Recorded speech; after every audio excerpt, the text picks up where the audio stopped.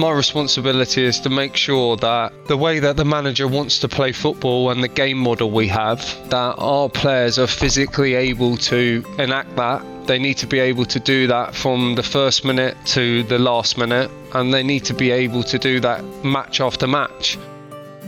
You're listening to the Better Stories podcast with Sam Lloyd, taking inspiration from our communities and people. Hello and a very warm welcome to the latest Better Stories podcast. And what a guest we have lined up. It's a bit of a football theme this time around, as I'm absolutely thrilled to be joined by Ali Harris, Fulham Football Club's head of performance. How you doing? You okay? Yeah, I'm really good. Thank you very much for having me on. Well, it's an absolute pleasure. I've been really looking forward to our chat. So let's start, shall we, at the very beginning. I'm really interested to know, Ali, was fitness always important to you to the point that you wanted to carve a career in this field from a very young age? I think as a kid, I played a lot of sports. I really loved tennis. I obviously loved football. And really my desire was to be a professional football player like a lot of children, like young boys. So when I got to the age of about 16, 17, I'd recently been released from a professional team a couple of years before, and I was playing semi-professional football. I was good academically. I'd done my GCSEs. I was doing my A-levels. But I still had a burning desire to try and push on in the football world. So I finished my A-levels and just tried to play semi-professional football and see where it took me, and got a full-time job at the same time. And the full-time job was in a insurance company, and I was in motor claims handling. And basically after about 6 to 8 months of doing that, I was just bored out of my brain. And wasn't for you, right? No, it definitely wasn't. I need to be stimulated, and I just started thinking listen, we need to go down the university route. And when I was at that point, I knew I loved football. I had a real keen interest in fitness, and all of my A-levels and GCSE, well, A-levels especially, have been centered around that pathway. So I just started to look at what type of jobs there were in football, and saw an advert on a well-known sports job website, and it was for an exercise physiologist at West Ham United. So I just looked at what the criteria was and what you needed, and that was the moment I was like, right, okay, let's set out on that path.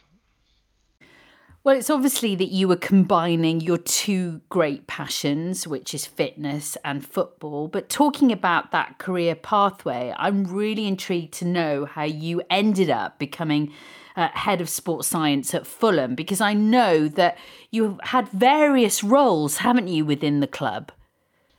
Yeah. First of all, it's a really tough industry to get into, and the first step in is the most important one.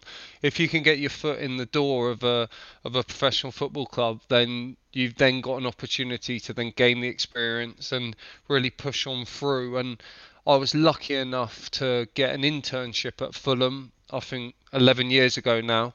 That was voluntary. It was unpaid for a season, and that gave me a platform to learn on the job, but make connections obviously within the club.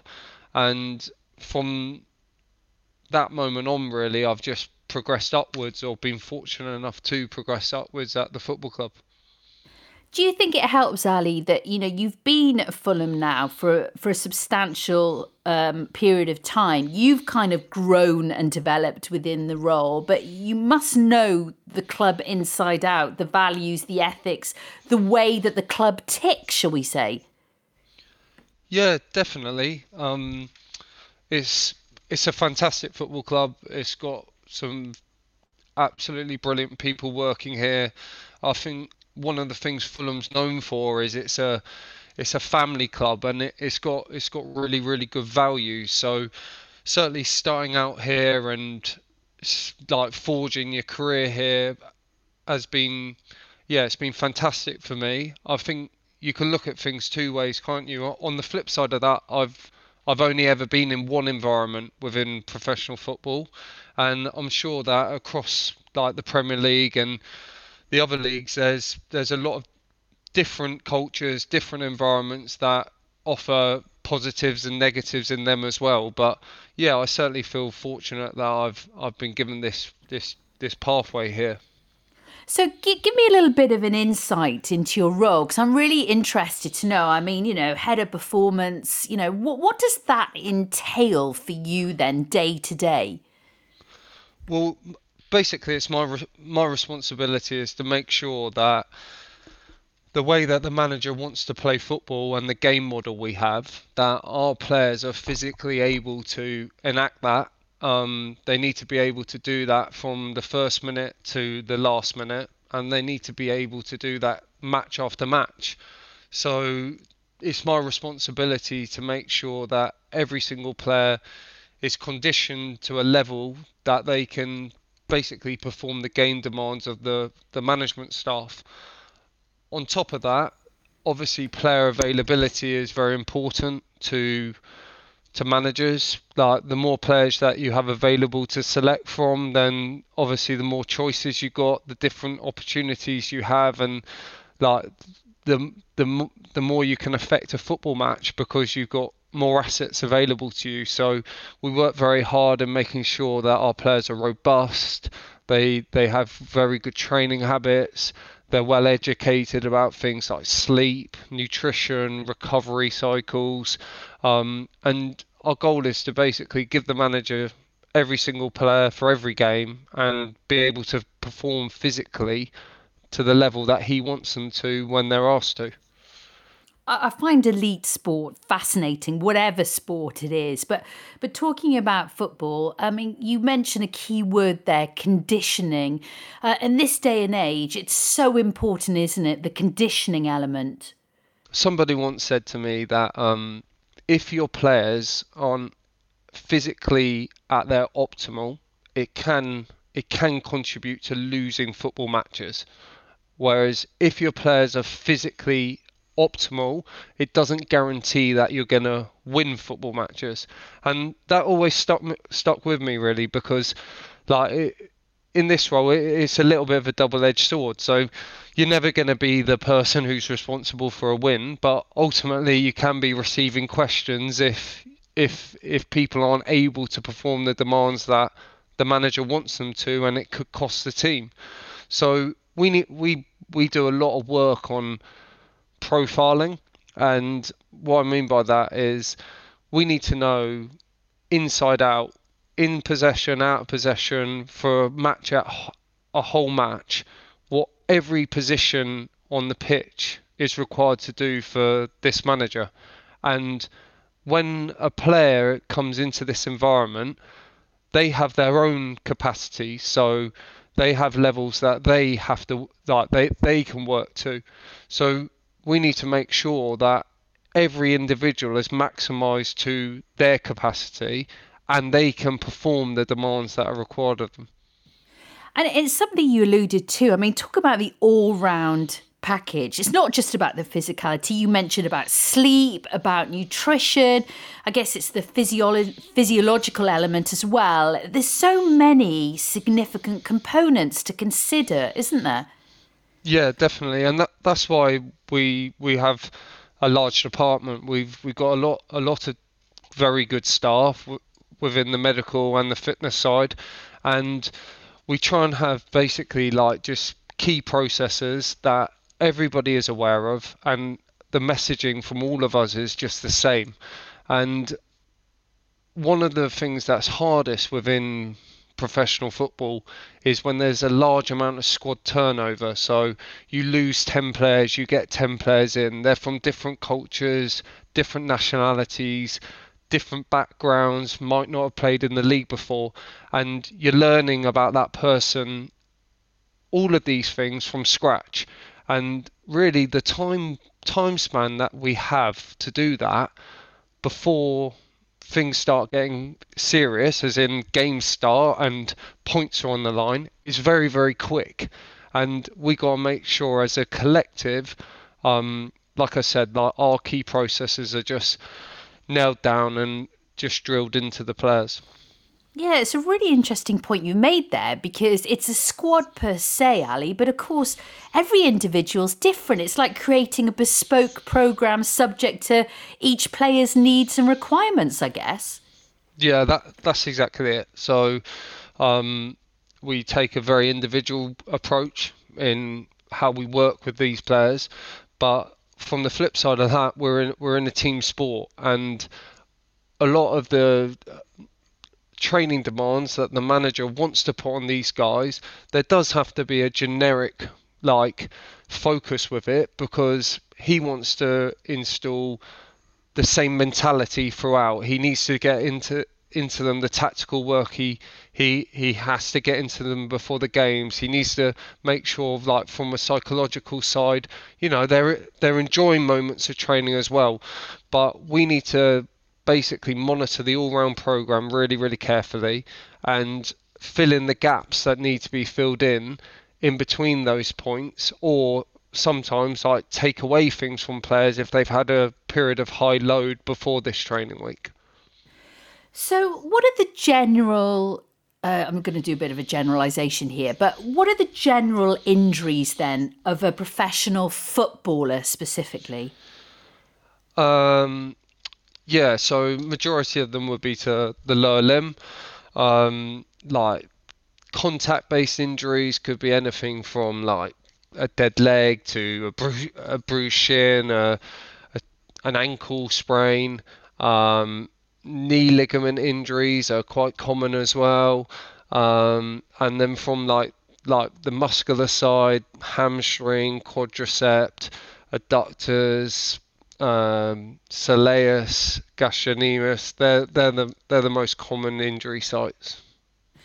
And can you give us perhaps an insight into some players that you worked on recently to get back to fitness or indeed achieve a specific goal? Because you and your team, is ever evolving. It's a very, very busy department, isn't it? Yeah, it is. And we want to make sure that our work is heavily loaded at the point to stop players getting injured in the first place. This season we've had an excellent injury record and like an excellent like non-contact injury record, and a main reason of that is how much focus we put into the prevention side, into like the strength and power stuff in the gym, like the conditioning side, whether that's post-game, during the training week, just making sure these players are completely conditioned for the game demands and trying to minimise the risk of them getting injured. Because obviously, like if a player is injured for any period of time, one, it's costing the club money, because they're paying them but they're not available to contribute to the team, and two, it could affect the performance or the results of the team if key players aren't available. So we try and put as much work and effort into that side of it as we can, and the all-round monitoring side. Recently we've had a player who had a hamstring injury recently.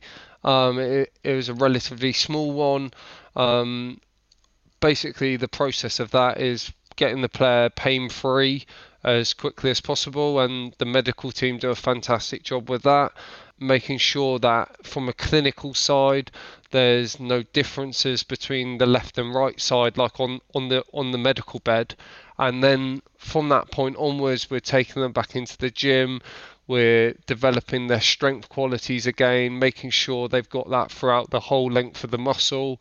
And from that point to when they join back into training, it's just about reconditioning them to their demands, what they would normally do in a training week for us, and making sure that when they integrate back into our training week, they're completely ready to do so.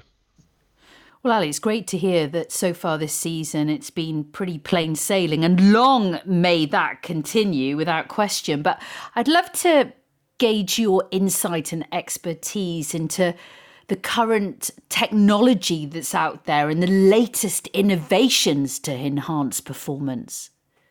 touch wood on the first point. Yeah, definitely Yes, keep our without fingers question. crossed for that Yeah.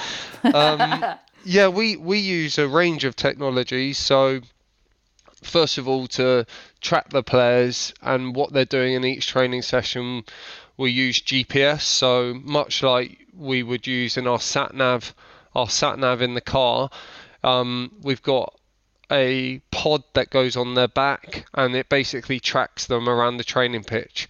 And from that, we just get certain mechanical metrics. They can tell us how much distance they've done, at what speed zones they've done it, how quickly they're accelerating or decelerating, and just basically numbers that we can relate to the game and what they'd have to do in a game and how that looks compared to training. They also wear a heart rate belt, which is pretty common technology within football and has been for near on 30 years now. And that gives us an insight to how they're responding physiologically to the mechanical outputs they are producing. So that's how we would track the training stuff. From the gym-based stuff, we use a force plate or a dual force plate, and we get them to perform a series of exercises on this every single week, and it basically just looks at their different strength and power qualities and how they produce force through movement, really. So how good they are at controlling their body when decelerating, how good they are at accelerating, and if there are any imbalances between each limb. That's a pretty key bit of technology we use.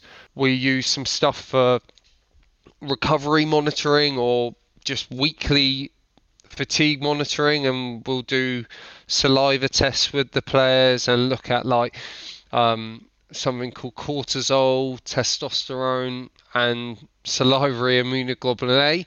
They all just give us an indication on if the player is in any kind of stress, or if what we've been doing with them previously, the last few weeks, is showing any signs of exertion on their body at the start of the new training week. They're the most, well, some of the key ones that we use. It's mind-blowing, isn't it? Because it fascinates me how advanced technology is now and the kind of data that you and the team can gather with each individual player.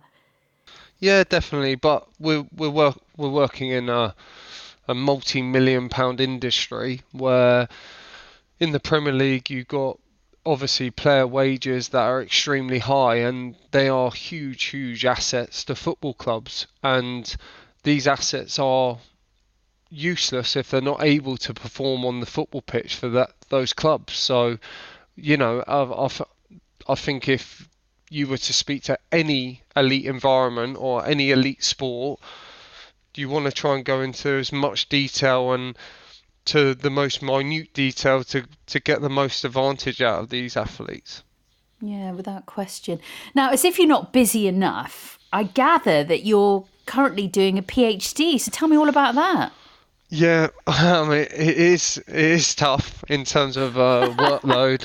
And studies, right? Yeah, definitely. I had a baby about, well, I didn't have the baby, obviously, but my wife Congratulations. Thank you, about 17 months ago. So like working in this environment, especially this season where the fixtures have been so congested, with a little one and with the PhD, it is a lot of work at times, but it's something that, again, it's an area that I'm really passionate about, I'm really interested in, and I think it's something that can help advance me, hopefully advance our practice here, and hopefully help me in the future.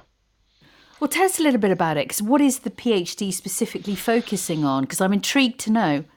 Yeah, so it's working with football players. It's the work that we do here as a club and our department, and just looking into the monitoring side of footballers, the load and the load response, and how that is affecting the performance on match day.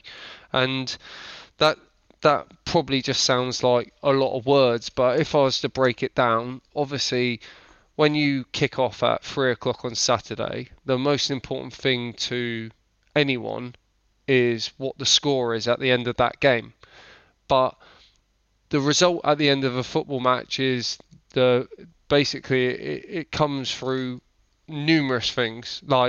And when you're just looking at it from the physical side, it's really, really difficult to nail down, key performance indicators that say, oh, right, if you do this purely from the physical side, you'll win. That's not the way sport works. That's not the way team sports work. So we're trying to basically look at, does what we're asking the players to do for a training week and over a period of time, is there preferential loading parameters that bring about what we would consider elite output metrics from the things that we think are really, really important to winning football matches or help to win football matches. And yeah, that's the crux of it, really.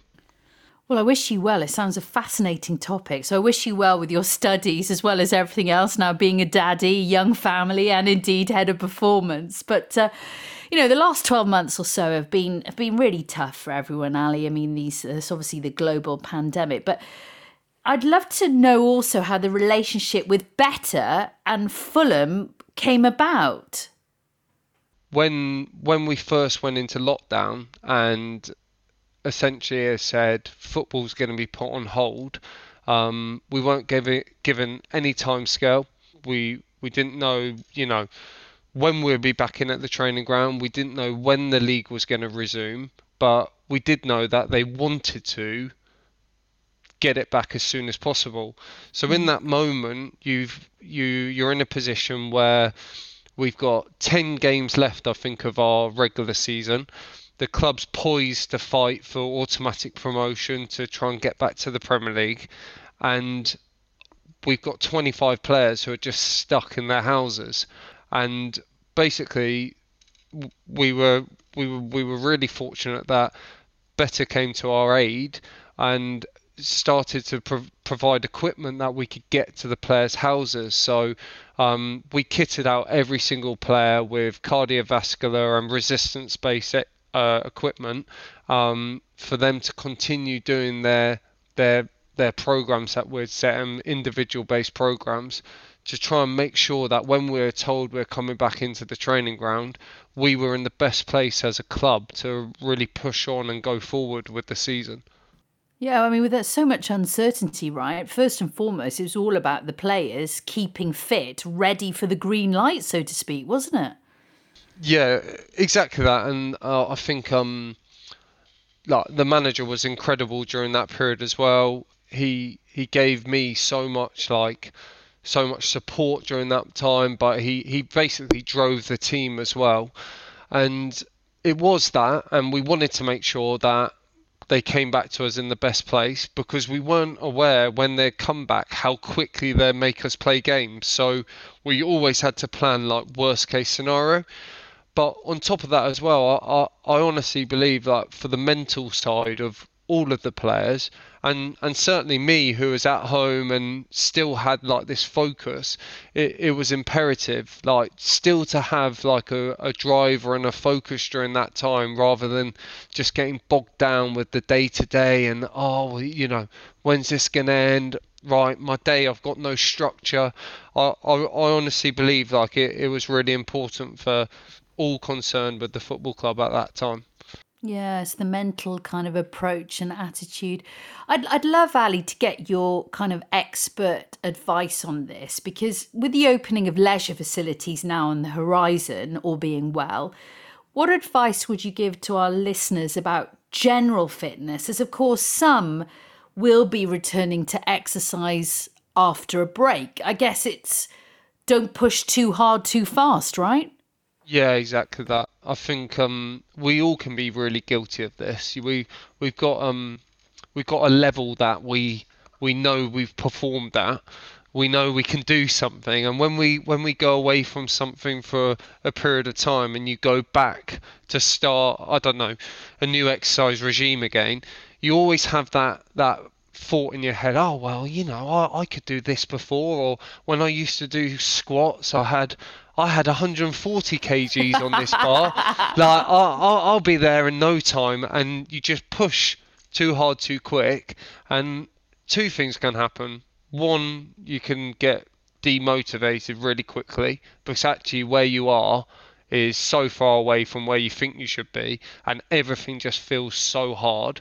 Or two, you can obviously sustain an injury or cause yourself a bit of damage. So I've definitely been in that situation many a time where you come away from, I don't know, you're running for a bit. The last time you're on the treadmill and you're doing 4-minute intervals, you're running at this speed, you jump on there, you try and replicate it, and after 1 or 2 like 4 minutes you're done, and you're thinking, I don't think I'm going to get back on there again very quick. So I guess its advice is small steps, get yourself in the groove again. And I guess it just is a true reflection over the last 12 months how we all need, that physical exercise, because it's good for the brain, isn't it, as well? Yeah, definitely. It's good for everything. It's good for your sleep. It's good for your body composition. It's good. It's good for how you feel about yourself. It's for me, like, again, going back to lockdown, like, exercise was one of the most important things for me during that period of time. When you're just stuck in the house all day, and if you were to just get up and just stay in that environment for the whole day, when it comes to when you want to go to bed, the chances are you're not going to be tired. And then suddenly you get into a pattern where your sleep and your routines are just completely out of sync. And all of these things, whether it's exercise, whether it's sleep, whether it's what you eat, they're all interlinked, and they're all interlinked by your hormones and how your body responds to these things. So my advice would be, have a set routine, start things slow and steady, and try and do things that are quite social to begin with. We've all been stuck away for however long, or not in that environment.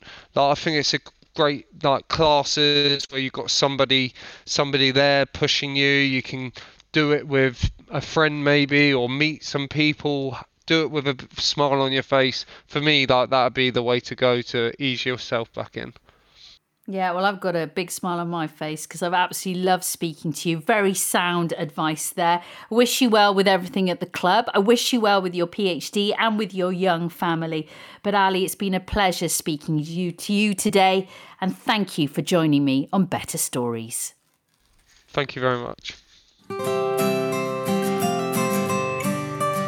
Better is the charitable social enterprise that operates leisure centres, gyms, swimming pools and libraries across the UK. For more information, visit www.better.org.uk or download the Better app.